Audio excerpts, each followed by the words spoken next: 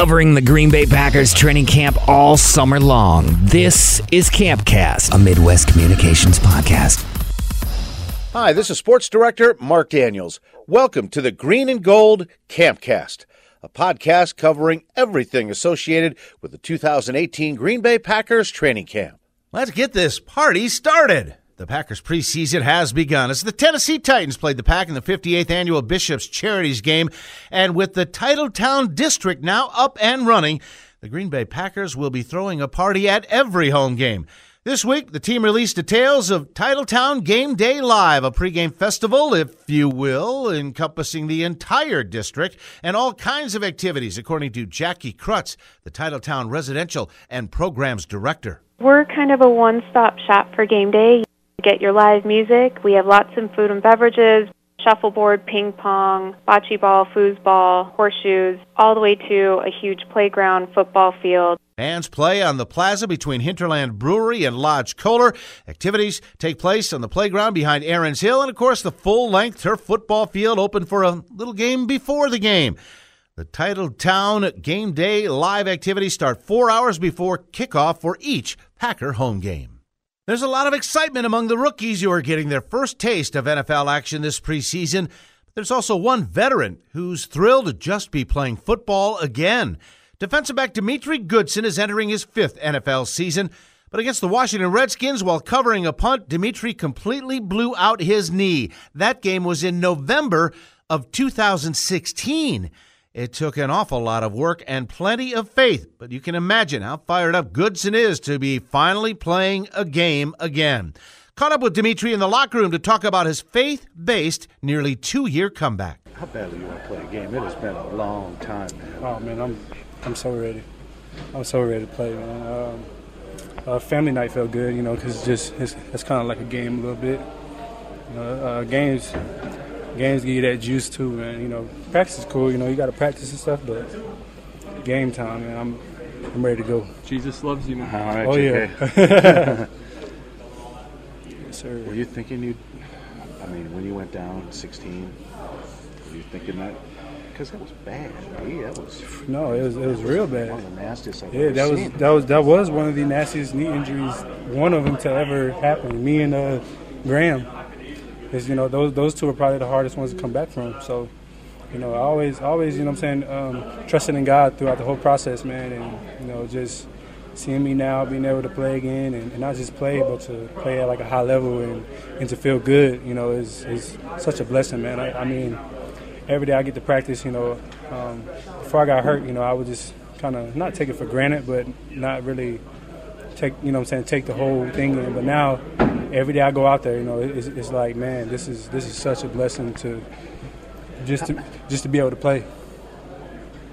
I know it's a profession, but how can a game mean that much to you? You know what I'm saying? For me, I ain't gonna lie, getting hurt kind of changed my whole aspect of this game to me. Now, I'm not playing for myself anymore. I'm playing for God and also my family. I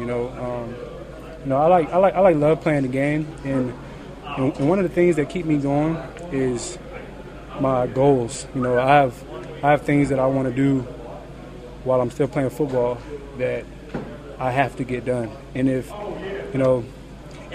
when my knee happened, that was the first thing I thought of. I was like, this isn't going to stop me because I have goals to check off. So I just keep that, that as my fuel to. Do you think a lot of young guys come in saying, "I want to play this game for me," and then they come to that realization, injured or not, after a couple of years, that there could be a greater purpose?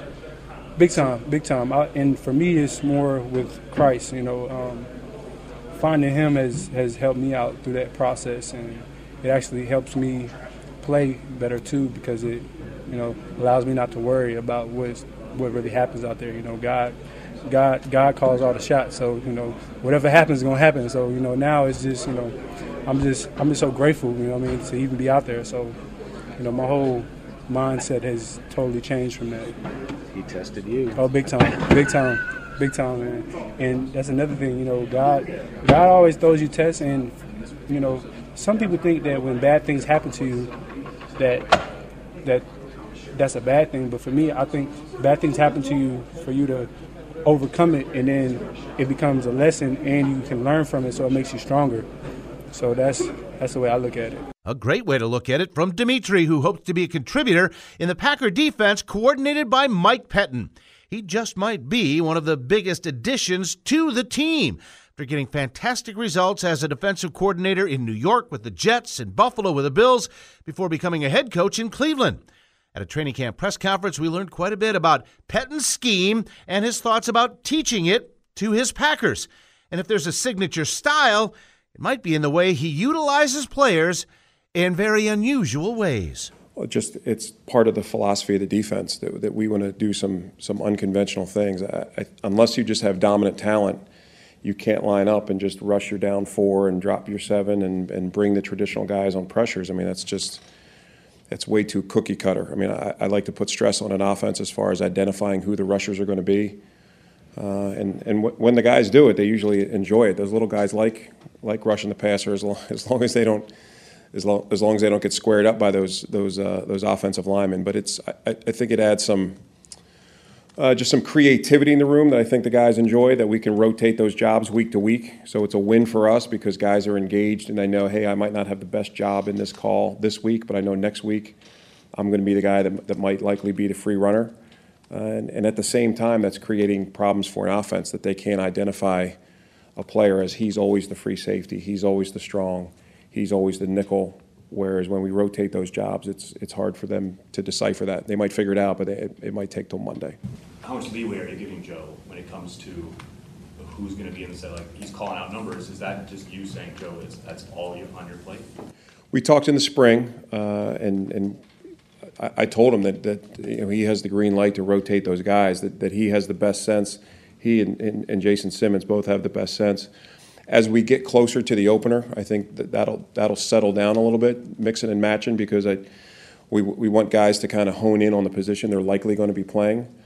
But at the same time, I've always been about cross-training. You only get a certain number of guys up for a game, and if your nickel has played safety, and now all of a sudden there's, I don't like to say injury, a guy breaks a chin strap and you need to replace him. So all that flexibility. But at the same time, you don't want to be the cliche jack of all trades, master of none as well. So you got to make sure that you're hitting that sweet spot between getting them to learn their primary position, but they're cross-trained enough that they can help get you out of a game if need be. Mike, for a first-year installation of a defense, have you had a lot of busted coverages throughout camp, or has it been less than maybe what you expected or about what you expected? We've had some. I mean, I would say it's probably around the norm, maybe a little bit less.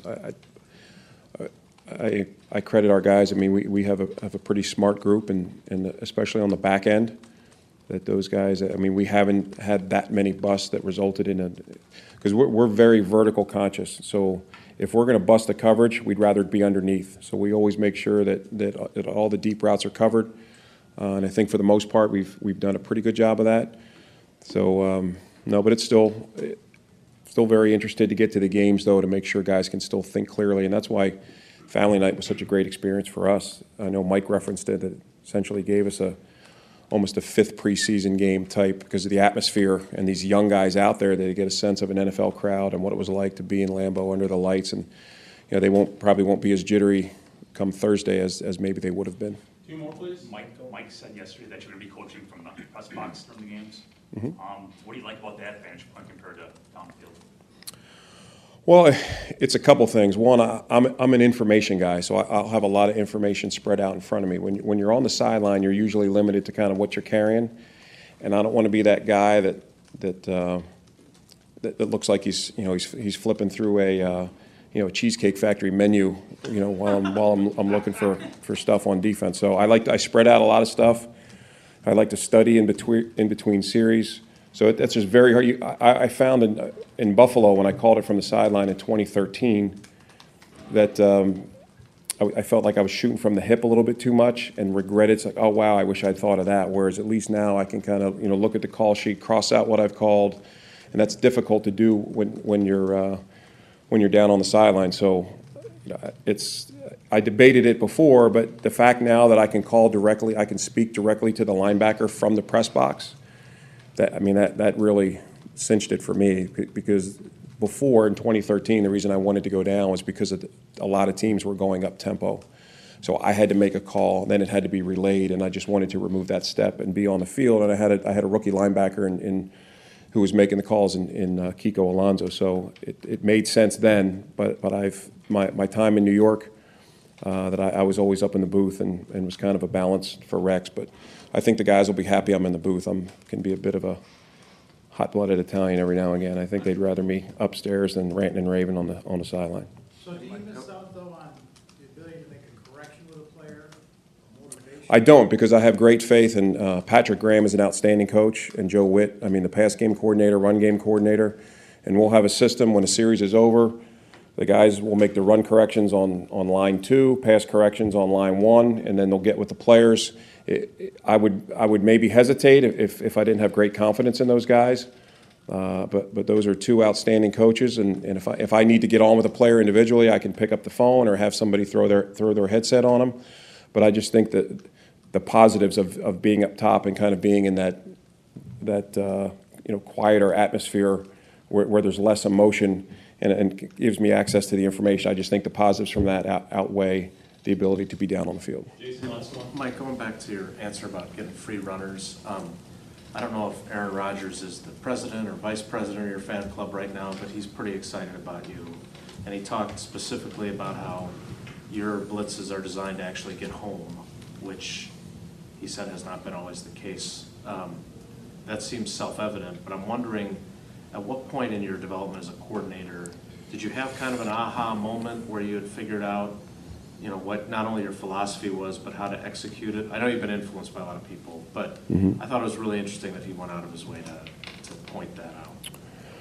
Well, that's always been a big part going back, and that was from Rex way back when, and I think where it's helped me was over time getting with offensive coaches, especially offensive line guys, and getting a better understanding of pass protection and what looks give them stress. And where we can potentially overload a side without necessarily committing everybody. The true cover zero where we just have 5 in coverage and 6 are coming. We don't play a lot of that. We like to do it every so often, just so the quarterback knows at some point during the game. I'm definitely we're going to bring one more than they can protect with. But overall, we want to find the best of both worlds, where we can still play maximum coverage and still scheme to get a free runner. So it's part of the fabric of the defense, and it goes back to the variety of kind of bringing some unconventional players. And like I said, it keeps it interesting for the guys, but we'll see. That's defensive coordinator Mike Pettine. Rick and Lindsay from Iowa. How is it that Packer fans landed in Iowa? We got to follow the Iowa boys. You're missing a shirt, you know that. I know. I left it back in the car or something like that. Trying to get a tan or impress the ladies? Yes. Well, in my defense, I am wearing a sweatshirt. It is. All right. Show the ladies your sweatshirt. Can we get in on that? Can we get a real close-up of it? There we go. Eyes are up here, ladies. Thank you. This video just turned into something it wasn't intended to be. Do you feel weird that you're wearing Titans jerseys at a Green Bay Packer game now that you live here? Not a bit. Wearing it loud and proud. Got to support the wife, so I'm wearing both today. If he didn't support you and wear this jersey, where would he be sleeping tonight? I'd still let him stay. Hey, what's your name, dude? My name is Carrie Fisher. I have to ask you, Carrie Fisher, are you serious? Yeah, like Princess Leia, but I was reincarnated as a man wearing full suit of yellow with a man bun. I 100%. Okay, Carrie Fisher, by the way, I love that you're wearing gold. I wish it was the bikini. So the sign says I'm a mermaid. What does that even mean? I'm a mermaid, don't you get it? I'm a mermaid. My name is Swim Shady. Okay, guys, so obviously the Titans are playing the Packers today. Woo! So you're wearing your Titan gear. What is with the Browns gear? Hey, I'm supporting my friend Kim, who grew up in Wisconsin, but now lives in Nashville. Shareholder. I will say the Packers are my NFC team, so go Pack Go. Go Pack Go. Oh, everybody's great in Green Bay. I come here for work. Fantastic. From the airport, and then everywhere. Transportation, the bus, everything, wonderful. The hotels treat you like you're just their neighbors. Yeah, everything's wonderful. Amazing. Yeah, it's a beautiful city. Lambeau's beautiful. Everyone's so friendly. So you decided to rock the whole uniform today? Yep. Are they snug? Do you feel? They're comfy. I did yard work in them last week, and I'm like, this is great. This is perfect. I'm comfy. It's a beautiful day out today. I don't need to wear a jersey. My jersey's not that authentic, so I don't got the breathing room. That's all right. It looks good. I like the gold on gold. This is good, man. Have you been able to keep them away from you? Because I feel like in that outfit, it's got to be hard. It's hard. It's tough work. I got a lot of horns honking on Lombardi Ave and doing what I can. But, a lot of high fives from the boroughs. And well, I'm from California, originally from Wisconsin, so I got Packers in my blood. But I've been in California since '92, so, I had to have a little California theme here. A little California cheesehead West Coast Lambeau with a palm tree on top. And they're 8 years old today. Is your first ever Packers game? Yes. How excited are you? I'm really happy. This was his big present. This is like his everything. So it was really nice for me to be able to do it for him. How often do you guys have to take photos? Because I feel like you can't walk more than 2 feet without people wanting to snap one. Well, you noticed that too. Actually, we get asked that a lot, and over the past 22 years, we did some quick math a couple of years ago and figured that you could not possibly hold that number of people in Lambeau Field. Give me a P! P! Give me an A! A! Give me a C! C! Give me a K! K! Go Pack! Go back! Next up, another familiar face paid a call on Packers training camp. Welcome back to the Green and Gold Campcast. Mark Daniels here at Nitschke Field with Charles Davis of Fox Sports. Charles, welcome to town. Thank you. Appreciate it. It's great to be here. You've been here for games. You've been here for practices, but you were telling me this is the first time you've really kind of done the whole training camp thing. What'd you take in today? It's everything you've heard and then some. We've heard about the guys coming over on the bicycles with the kids, but until you see it live and you see the formation for them and how organized it is and the kids beaming. I mean, these kids, they're so psyched up, but also see the players smiling and taking it in. And, of course, the crowd of people in the stands long before practice began is the mecca of football in the NFL in a lot of ways. That's been talk, I think, ever since Ron Wolf was here about trying to move free agents. He said, if you come to Green Bay, it really is nothing but football. And the way they've built this place up, everything they possibly could need or want. Yeah, right here within a block. You're exactly right. It revolves around it. I mean, how many places do you know? I mean, you go around the league, your neighborhood, and there's the stadium, right? And then you cross the street from the stadium, and there's the practice facility. And it's all built into the community, and everything revolves around it. It's really pretty impressive in so many ways, like a lot of the major colleges. Yeah, I agree. Let's talk about this 2018 edition. What do you think? Well, it's the Green Bay Packers. You got Aaron Rodgers back healthy. Change on defense with Mike Pettine coming in, and, of course, addition of some players. It's a heck of a division, the NFC North. Normally, we're always talking about, okay, who's going to run down the Packers? Now it's who's going to run down the Vikings. The Bears quietly will tell you they're going to be much better this year, and the defense was pretty good last year. And Detroit, under new management, Matt Patricia, they've got to continue to build a dogfight division. But I think Minnesota, Green Bay, they lead the division right now until further notice, but they definitely going to get run at by Chicago and Detroit. I think there's probably only 6 or 7 teams that could say this, but even with several teams with starters, it's a struggle. But when you lose a starter like Rodgers, you saw what happened? Yeah, and look, I'm 53, okay, so I'll just date myself a little bit.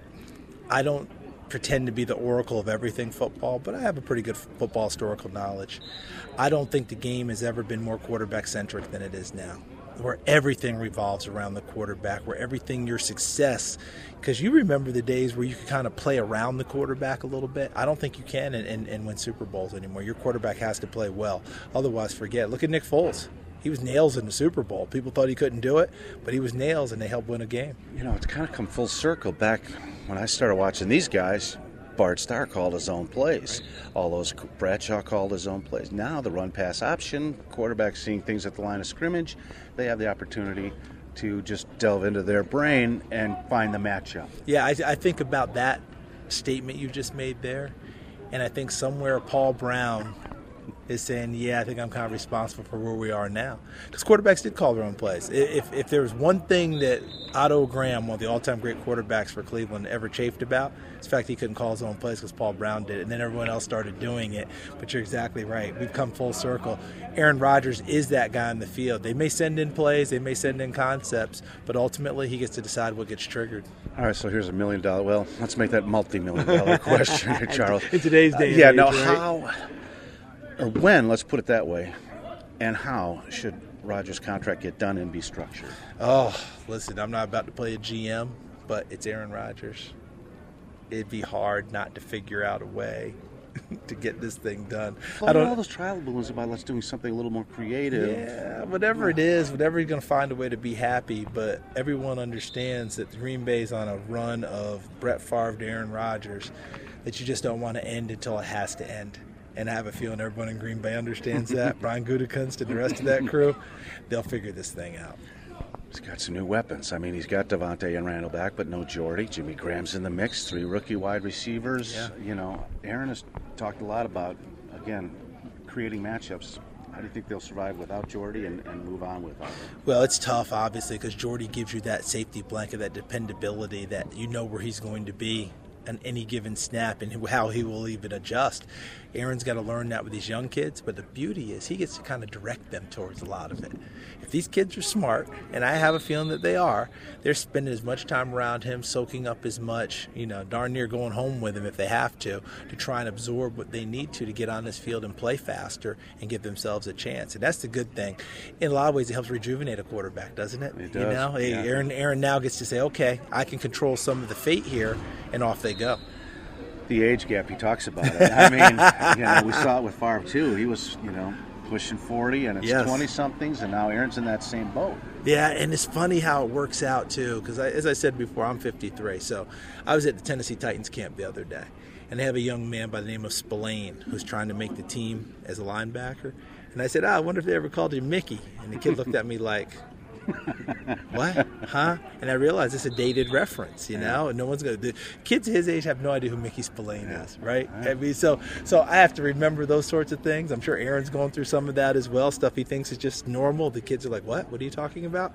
But that's what you do, and I bet you a lot of ways Aaron's also meeting them halfway, learning some new things, getting more in tune with what they are, that sort of thing, and moving on from there. Yeah, great.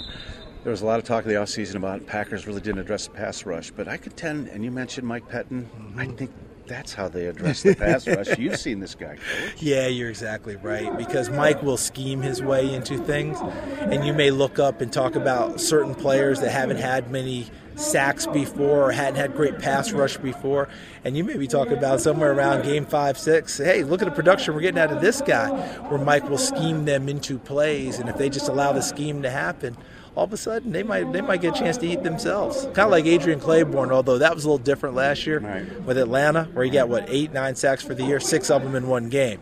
I don't think we're looking at that, but Michael schemed some guys, and we'll have a few more guys on the map.